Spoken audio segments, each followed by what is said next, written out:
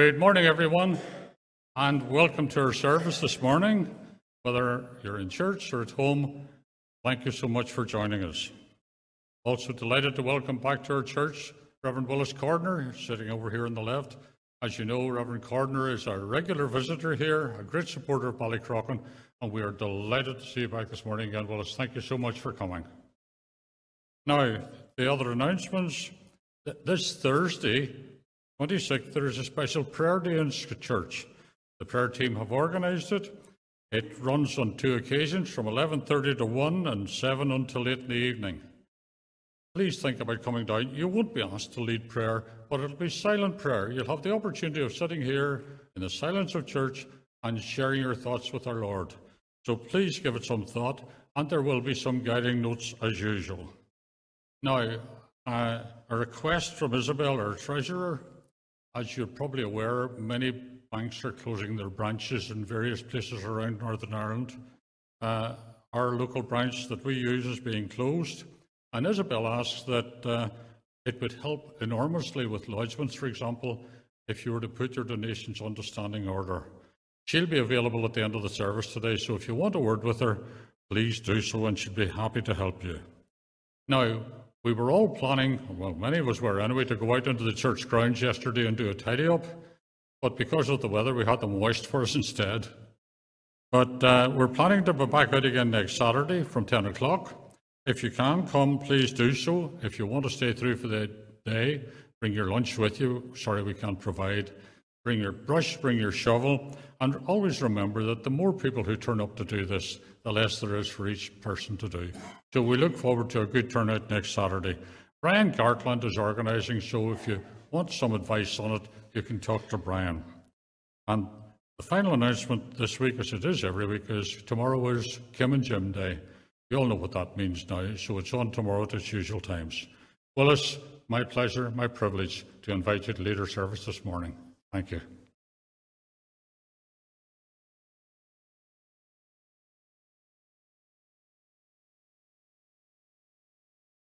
No, I haven't forgotten it.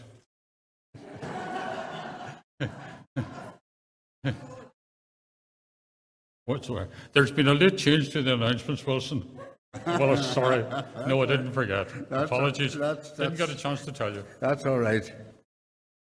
Well, I get myself organised here. Good morning, everyone.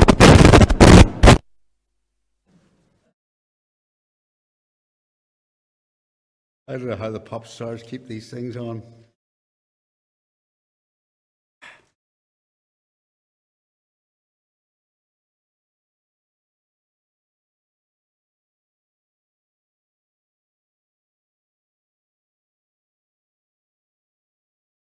I think that's it now. Good morning, everyone. It's really lovely to be with you. When I come to Ballycrochan, it's just round the corner, and I feel like I'm coming home among friends.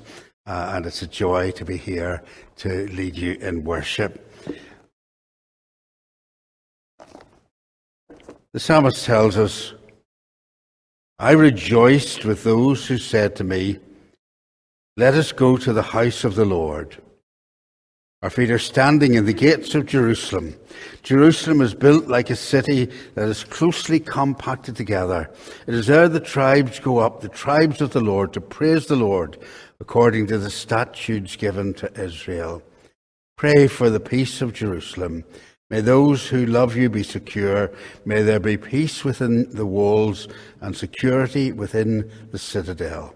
For the sake of the house of the Lord, I will seek your prosperity.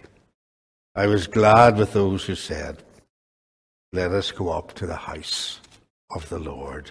We join together in our opening praise, Light of the world, you step down into darkness.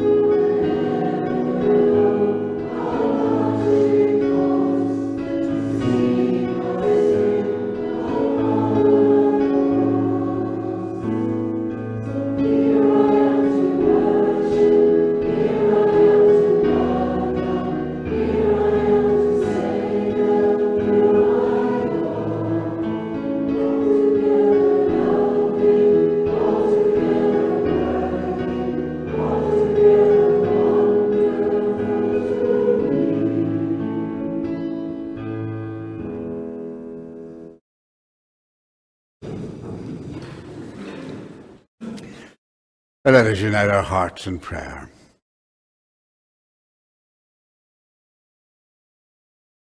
Loving Father, we remember that the disciples gathered together on the first day of the week to worship and to praise your holy name. And we thank you that we are carrying on a tradition down through the centuries and right across the globe, where Christian people meet together as an assembly, a fellowship of God's people, coming together as your church to worship you, to listen to your word, to confess their sins, to encourage one another in Christian fellowship, pour out our hearts in prayer, and to meet with the risen Christ. Here we are to worship the God who created all things, the God who sustains the universe by the word of his power, the God who is merciful, gracious, who draws near to us in love and has revealed the depths of that love in sending your Son into the world to be our Saviour. Lord, we worship you for all that you are and for all that you continue to do for us. We worship you most of all for the salvation that we have found in Jesus Christ, our Saviour and Lord, and for the hope eternal that he gives to all who trust him. Lord, as we come into your house, we come as those who have, in the week that has passed, wandered from the pathway. At times we have done things or said things or acted from impure motives. We have sinned in thought, in word, and in deed.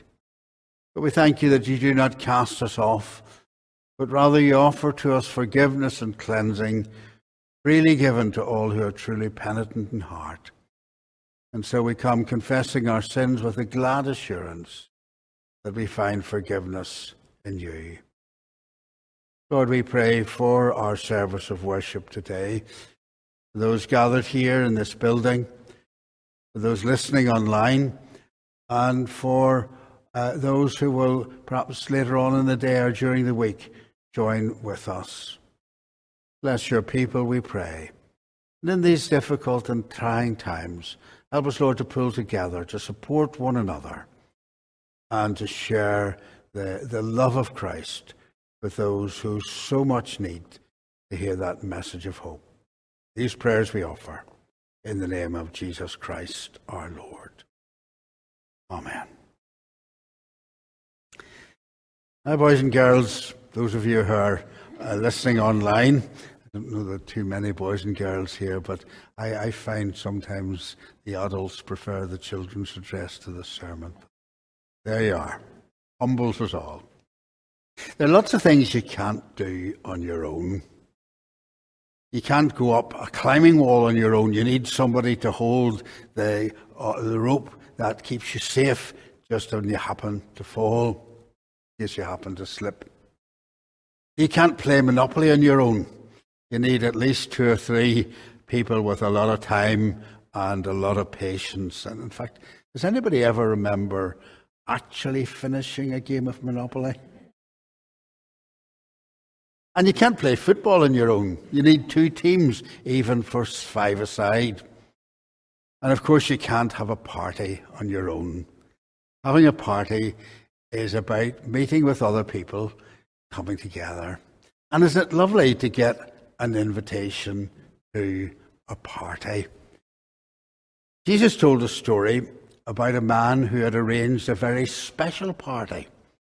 The party was called a banquet. That's the sort of thing they have in Buckingham Palace, isn't it? A banquet. And he'd gone to lots and lots of trouble, and he told them well in advance, put this date in your diary, this is when we're going to have our banquet.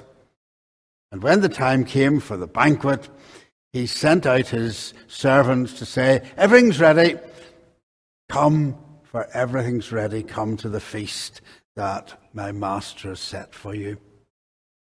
But to his disappointment, instead of the people saying, oh, it's wonderful, such a privilege, such an honour to be invited to this import, we're really looking forward to it, he found that people started to make excuses. Oh, I'm sorry, I can't make it. And the first person who made an excuse was Mr. Silly. Mr. Silly's excuse was this: I have bought a field and I've got to go out and see it. Now, who in their right minds would buy a field without even looking at it? Maybe some of you adults like me like to watch Homes Under the Hammer. And Homes on the Hammer, the cardinal sin is to bid for a property that you haven't viewed, because you can get a fair gunk when you go and have a look at it. Sometimes it works out better than others. Mr. Silly, he hadn't even gone and looked at his field, and now he was going to look at his field. It was more important than going to the party. And the field wasn't running anywhere. His field would have been there the next day anyway. Mr. Silly, he made his excuse. And then there's Mr. Noisy. Oh, and the door knocked. He said, oh, I'm awfully sorry. I bought 5 oxen, a yoke of oxen, 5 oxen. And you know, they were best of show in the big farm show in Balmoral. They're wonderful, and I've got to go out and try them, see if they're any good. Now, who would buy something without first of all making sure they were any good? Mr. Noisy was making an excuse. He didn't want to go. And then there was Mr. Jelly, and the servant went to Mr. Jelly's door and knocked. There was no response. He knocked again. And timidly Mr. Jelly opened the door and peered out through a little slot in the door. And he said, my master sent you to tell you that the party's ready. Are you going to come? Oh, I've just got married. And Veronica says I go out far too much. Apologies to Veronica's. And I can't go. I've got to stay at home. And then Mr. Jelly quivered as he heard a shrill voice. Mr. Jelly, will you please come back in again? And he shut the door. And nobody came. Well, the man who had prepared this wonderful party, he sent out into the country lanes and said, bring everybody in. It's open to everyone. Invite everyone to come. And so the party was full. No, you can't have a party without people. And you know, when we come to church, it's a bit like coming to a party. God invites us to come week after week to meet with one another and to worship Him. There are things that we can best do together. Over this last year or more, our lives have been interrupted. We haven't been able to come to church.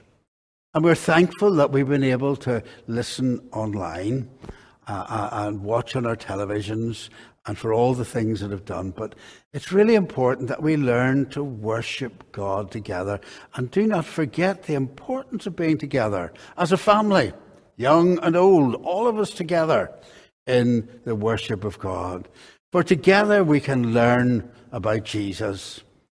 You boys and girls will remember what it was like when you weren't able to go to school and you had to do your work on Zoom and meet with folk and try and do your work on your own. It's really, really difficult. We meet together so we can learn more about Jesus.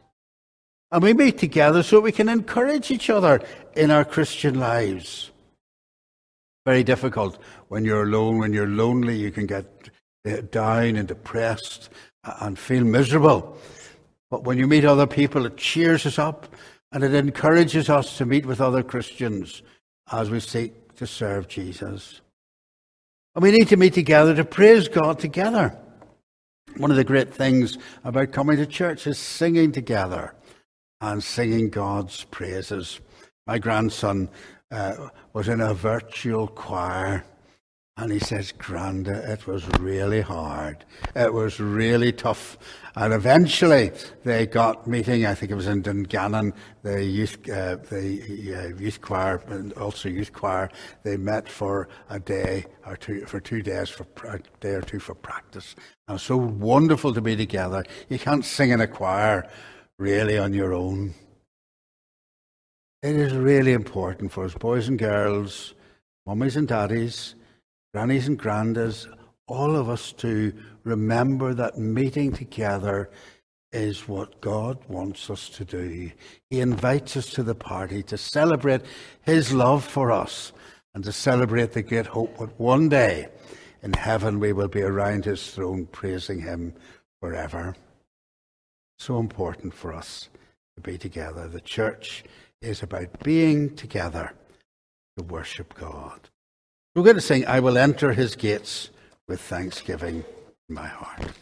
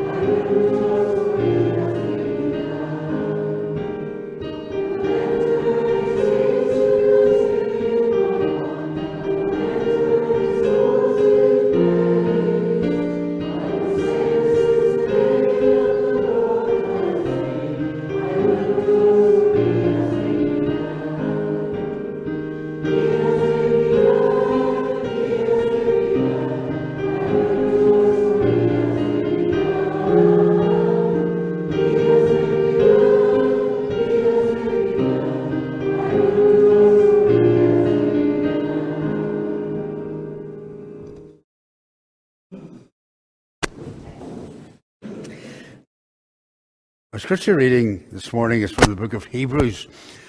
The book of Hebrews refers back to many of the practices in the Old Testament, the priesthood, the tabernacle and the temple. And these are pictures that are fulfilled in Christ. And so this passage reminds us of some of the things that happened in the past in ancient Israel.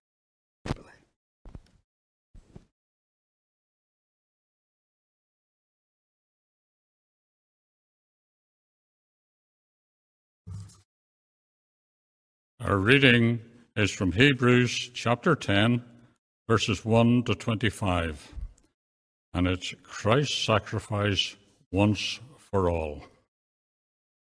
The law is only a shadow of the good things that are coming, not the realities themselves. For this reason it can never, by the same sacrifices repeated endlessly year on year, make perfect those who draw near to worship. If it could, would they not have stopped being offered? For the worshippers would have been cleansed once for all, and would no longer have felt guilty for their sins. But those sacrifices are an annual reminder of sins, because it is impossible for the blood of bulls and goats to take away sins. Therefore, when Christ came into the world, he said, "Sacrifice and offerings you did not desire, but a body you prepared for me. With burnt offerings and sin offerings you were not pleased. Then I said, Here I am. It is written about me in the scroll. I have come to do your will, O God."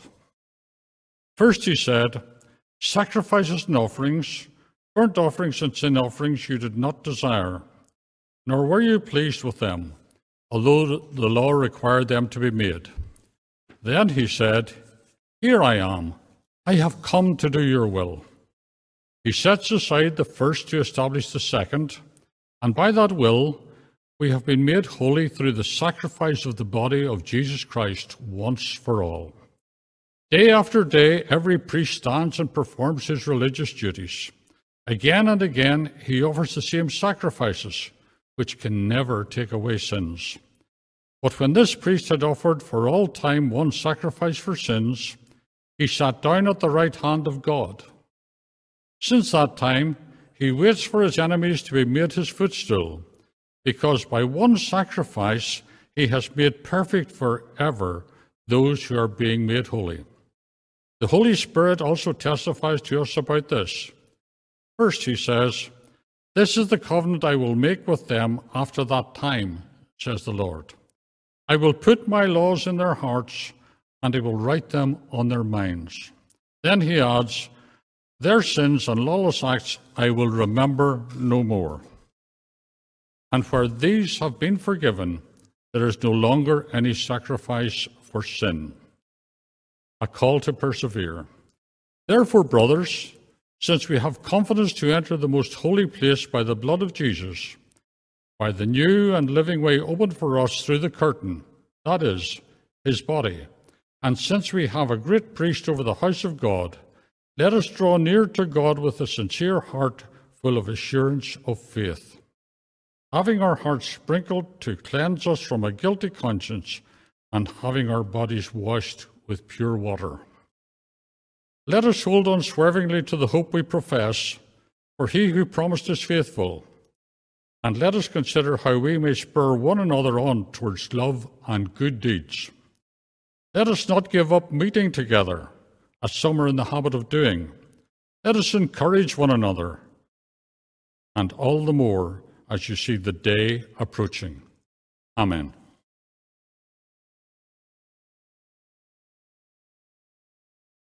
Thanks, Billy.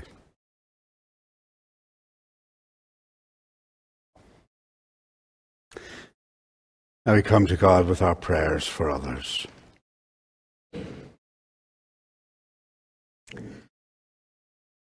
Merciful God, we thank you that through Jesus Christ, our great high priest, we can approach directly to your throne of glory and grace, and we can make our prayers and petitions known to you.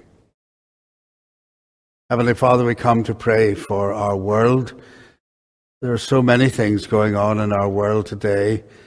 Think of Afghanistan and the unbelievably disturbing images that come from there. We do not know hardly what to pray, but we pray, Lord, that people may find safety and refuge. And we pray for that little group of Christian believers in that land, that you will strengthen their faith and you will protect them. Lord, we pray for a world which is so torn and so divided by strife and evil, bitterness. We ask, Lord, that wherever your church is, it may be able to show and share the love of Christ in tangible ways. And you will protect our brothers and sisters from danger and harm. We pray, Heavenly Father, for our own country at the minute, with the surge again in the numbers of people affected with COVID-19. We ask, Lord, that people will make the right decisions with regard to vaccination, and for the good of others as well as themselves will take up this opportunity.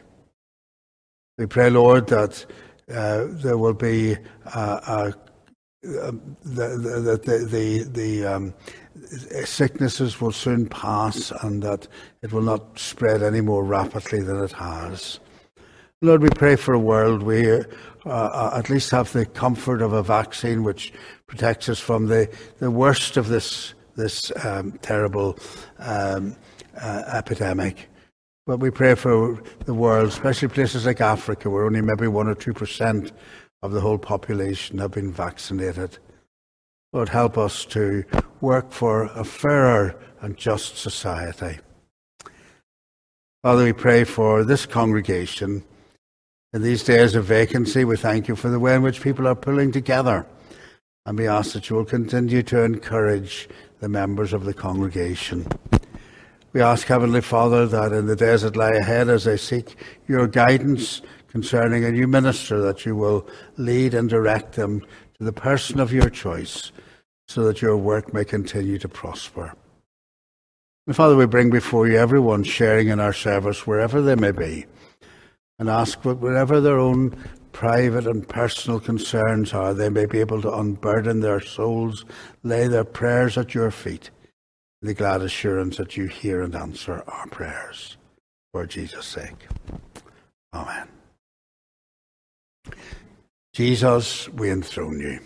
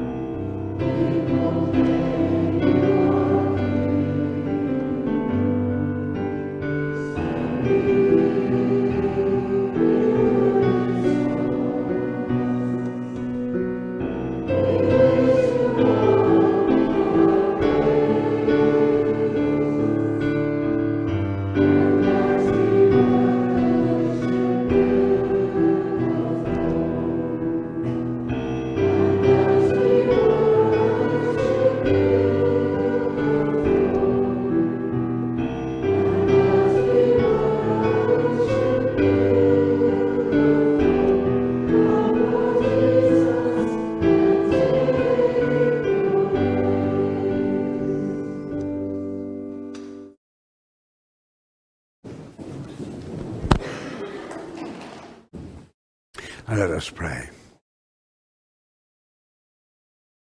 Lord, you have given us your word to guide us, to instruct us, to challenge us, to encourage us. Your word of truth, your word of life. And so as we come to your word, make our hearts and minds receptive to what you would say. In Jesus' name. Amen.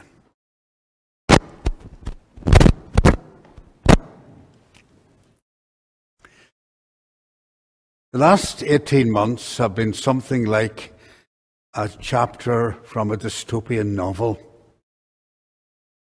We have experienced at first hand the devastating effects of a worldwide pandemic.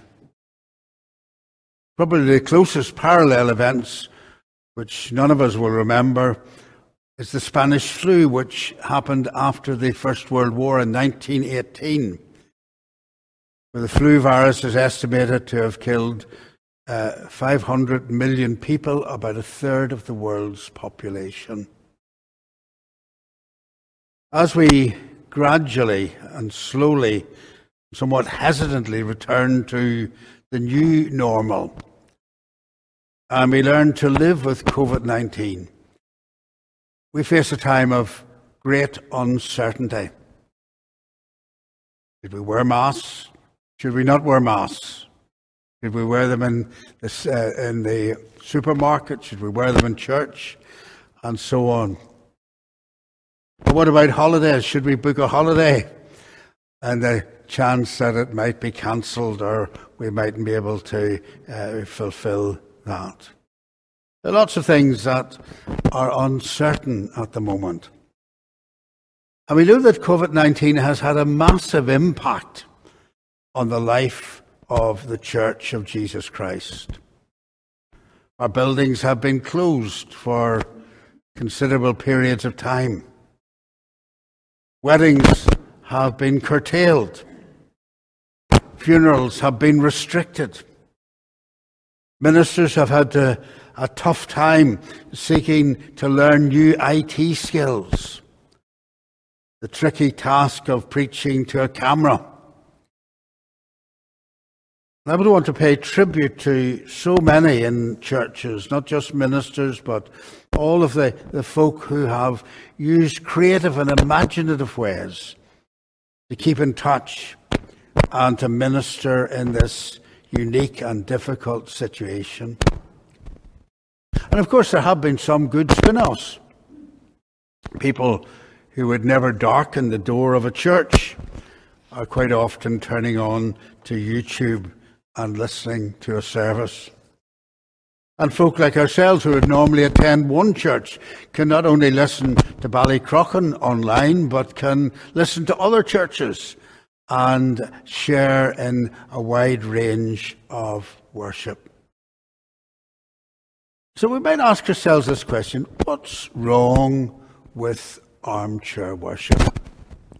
If we've managed for the last while, surely we should not really be in any rush to get back to church. Live streaming is so much easier. Live streaming, you can have a coffee in your hand, you can sit comfortably in your settee, and you can watch the service either on time or later on the day, or maybe, if you remember, sometime later on in the week. We can choose to watch the service whenever it suits us. And we can be forgiven, particularly those who've got families, of not wanting to rush back to church to worship in person. Is that my mic, or do you want me to just switch over to the other one? Would that be better? Yeah. Sorry, I don't know what's going wrong here. But my voice is crackly enough without...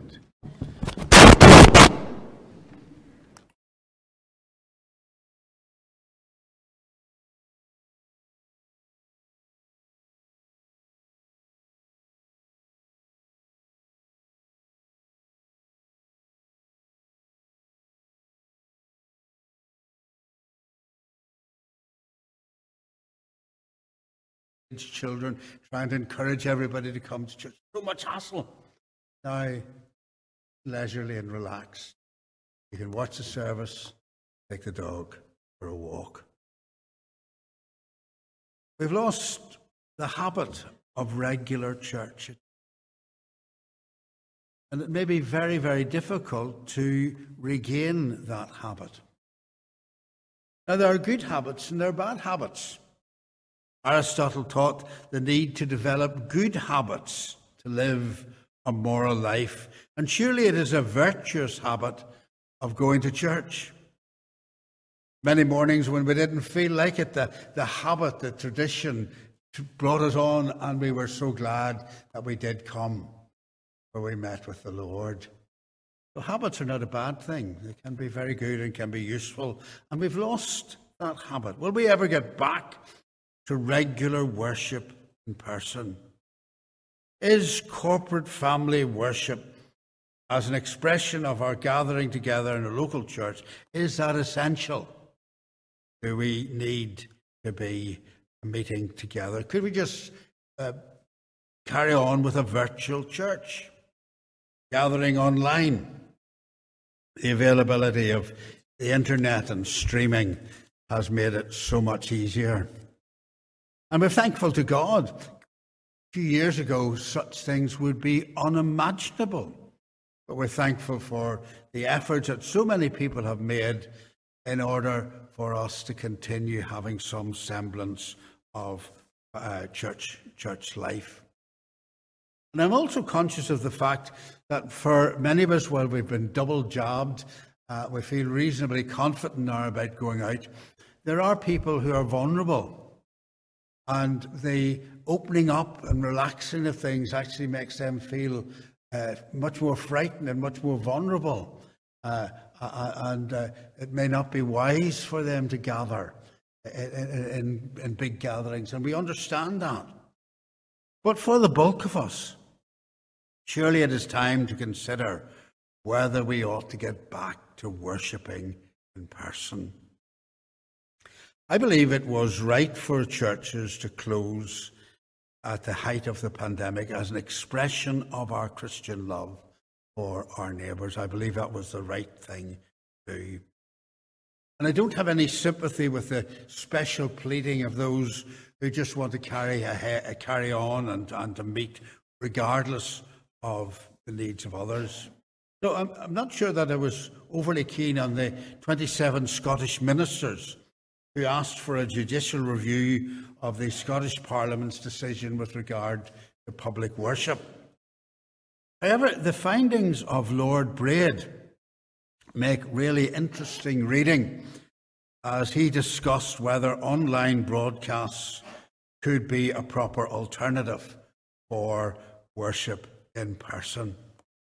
He made the point that when Christians meet together, there is no conceptual equivalence between that and meeting at a golf club or meeting in other social circumstances. There's something unique about Christian worship. And this is what he said: these are best viewed as an alternative to worship, while certain practices, reading, prayers, preaching, teaching, may be observed or even live streamed on television whilst alone in the solitude of one's home. This does not amount to collective worship. He added, they might be an alternative of worship, but it is not worship. At very best, in the modern parlance, we might describe it as worship light. Worship light. Is that what we want?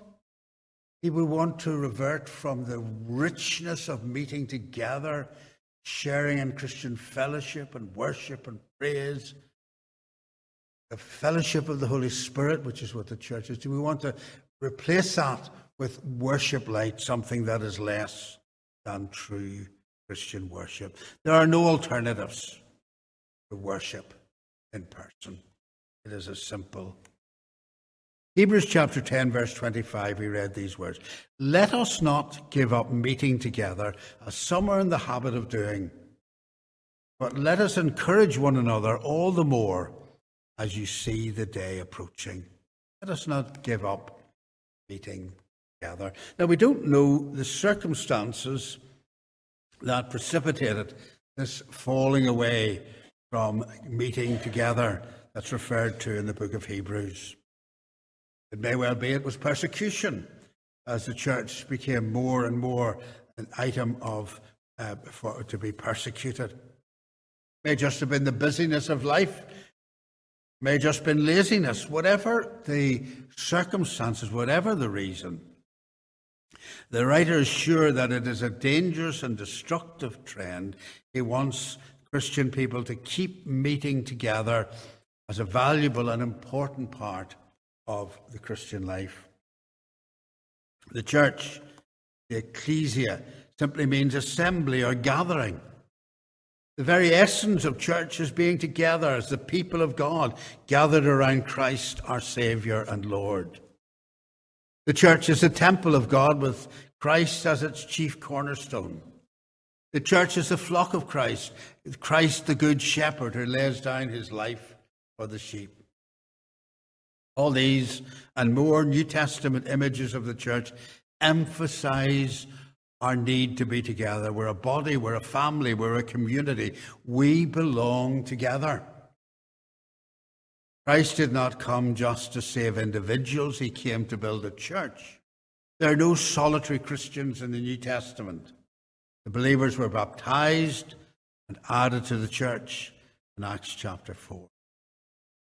There are no spiritual gypsies in the New Testament, wandering around from fellowship to fellowship, never able to find one that's quite right for them. Simon the Stylite, you can see a picture of him here, was a Syrian Christian born in 390 AD, modern-day Turkey. He lived for 37 years on a small platform on top of a pillar, and quite a lot of others at that stage followed his example. Now, I'm sure there are lots of mind-boggling questions which we're not going to how he managed to live for 37 years on top of a pillar. But the underlying idea was a solitary isolation. This was how he was going to gain deeper spirituality. But that's not the New Testament emphasis on Christianity. We need each other to grow. John Donne was right when he wrote, "No man is an island." Where it is safe and sensible to get back to worship in person, it is vital that we do so, and we need to make that very clear.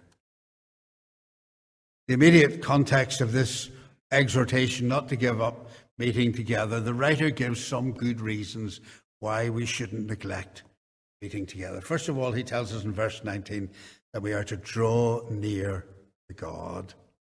The imagery is taken from the Old Testament priesthood foreshadowing the coming of Christ. We have this confidence to enter the most holy place by the blood of Christ, by a new and living way which is open for us through the curtain, that is his body. Let us draw near to God.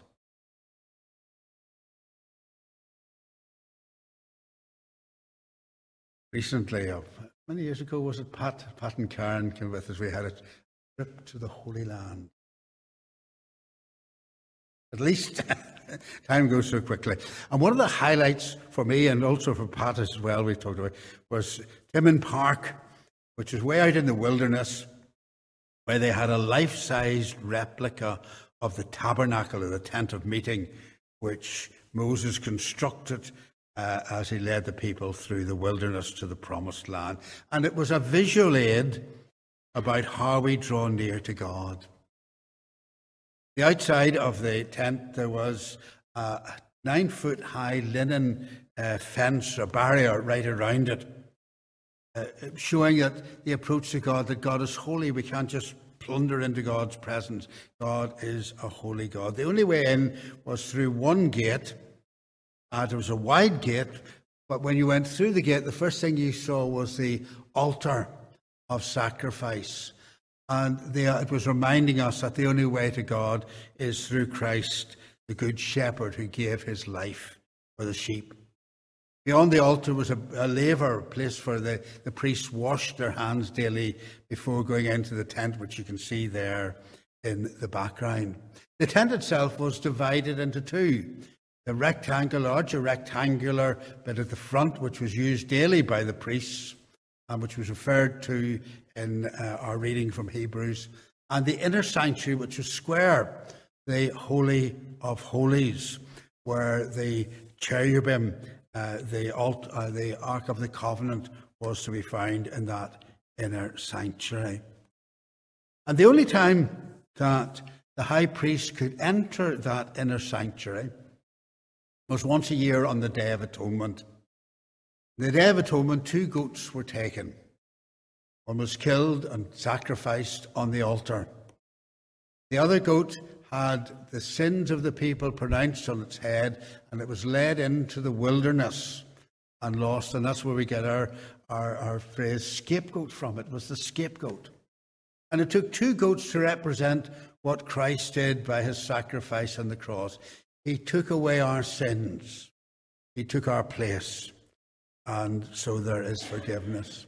The blood of the goat was then taken by the high priest into the holy place and then into the most holy place beyond the curtain, which in Hebrews tells us is Christ's body. Now, the high priest wore elaborate garments, and around the tail of the garments were little bells. So as he moved across the court of the tabernacle, as he entered into the holy place, they could hear the bells ringing. As he went before the Ark of the Covenant, they could hear the bells ringing, and then there was silence. He offered the blood of the sacrifice. The people stood in awe and wondered, would God accept the sacrifice? And when the high priest turned to go out, the bells started to ring again. They all exclaimed and praised God for his forgiveness for another year. Now that repeated thing was a picture of the one sacrifice for sin forever which Christ has offered on our behalf. And now the approach to God, there's no veil.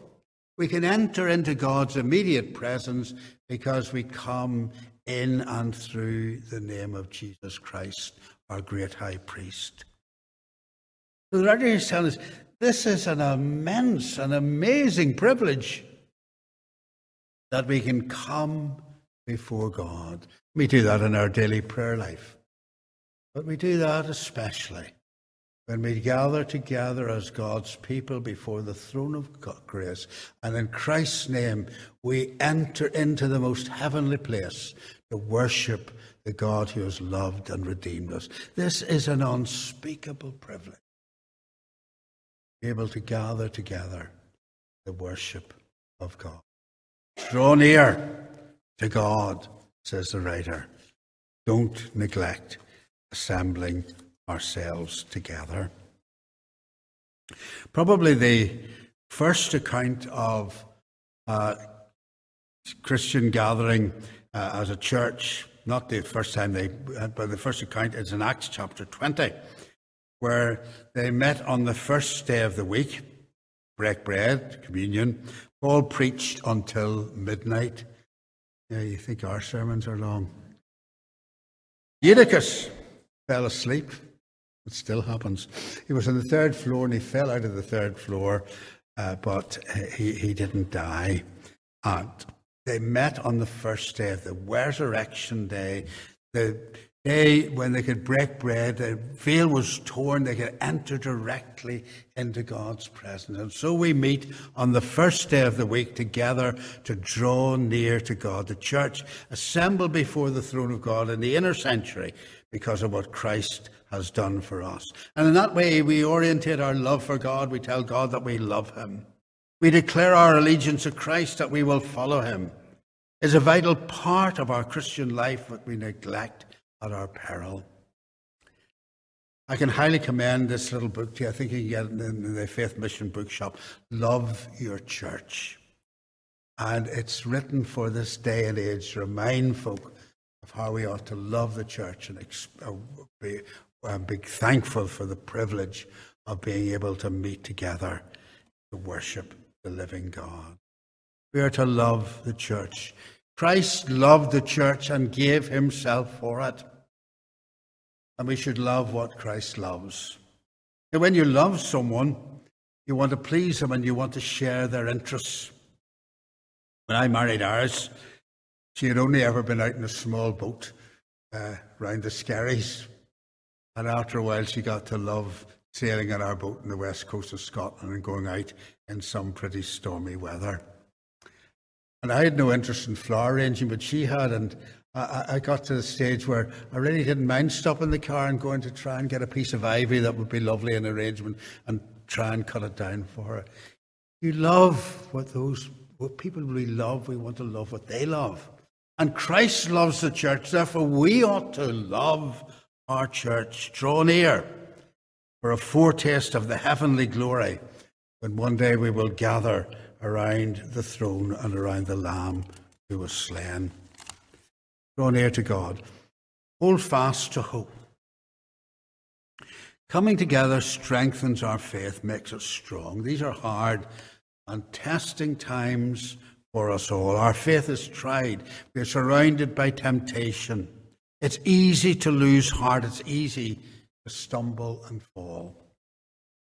We had an elder in Abbott's Cross, and I always loved the way, when I was an assistant there, I always loved the way he talked to new communicants. I always used the same illustration.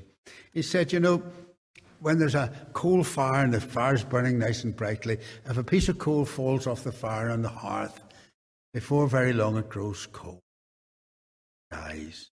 We need to be together to encourage one another, to fan up the flames that are within us. We need the ministry of God's word. We need the encouragement of prayer. We need the enrichment of fellowship. We need to keep meeting together. Draw near to God. Hold fast to hope. We owe it to Christ to love what he loves. We owe it to ourselves to nourish our faltering faith and renew our hope. And we owe it to our brothers and sisters. It goes on to say, consider one another, to spur one another to love and to good deeds. Meeting together, we encourage one another. Our presence affirms the value of collective worship for all who attend. A simple smile or a wave to someone manifests our common bond of love in Christ. We are members of something bigger than ourselves. We're members of something bigger than our local church, the kingdom of God. And the way in which we relate to one another within the context of the local fellowship and encourage one another with a word, a handshake, a genuine, how are you, and wanting to hear. The church is a fellowship of the Holy Spirit. A spiritual family. We belong together and we need to be together. A few weeks ago, there was a football match. The first big one in Wembley was 60,000 tickets sold. Is that right? What was it? Anyway, I don't know much about football. But I know this. Everybody was clamoring for tickets. And the first time 60,000 people had got together in Wembley since the pandemic. And there was real excitement. Now, just imagine you went down to Wembley and said, look, I've got a 86-inch television at home and surround sound. I got one of those special sofas that you sort of sink back in to watch it. You can have my place at home and I'll take your ticket. Wouldn't be too many people deal, because there's something different about being at home, sharing something useful as that is, being together, singing God. There's no alternative. And we've got to get back. Stop wanting to worship online. Worship together, the fellowship of the church. There is no substitute for being there. When we sing together in congregational worship, we glorify God. We encourage one another. We have we find our love for Christ and our gratitude to Christ reinvigorated. Why come back to church? We owe it to Christ. We are to love what he loves. We owe it to ourselves. We need to stir up the fire that is within us through public worship. And we owe it to one another to encourage one another as we serve Christ and wait for his return in glory. So here's a word for us today. Let us not give up meeting together as some are in the habit of doing, but let us encourage one another all the more as you see the day approaching. Now let us pray. Father, we thank you for the Church of Christ. We thank you that Jesus said, I will build my church and the gates of Hades will not prevail against it. And so we come, Heavenly Father, humbly asking that you may restore within us that passion, that desire to meet with our brothers and sisters in worship, not to be content with light worship, but to seek to be experiencing a foretaste of the glory that is yet to come when we are in your nearer presence. In Jesus' name, amen. Now, what other could we finish with than the church's one foundation is Jesus Christ, our Lord.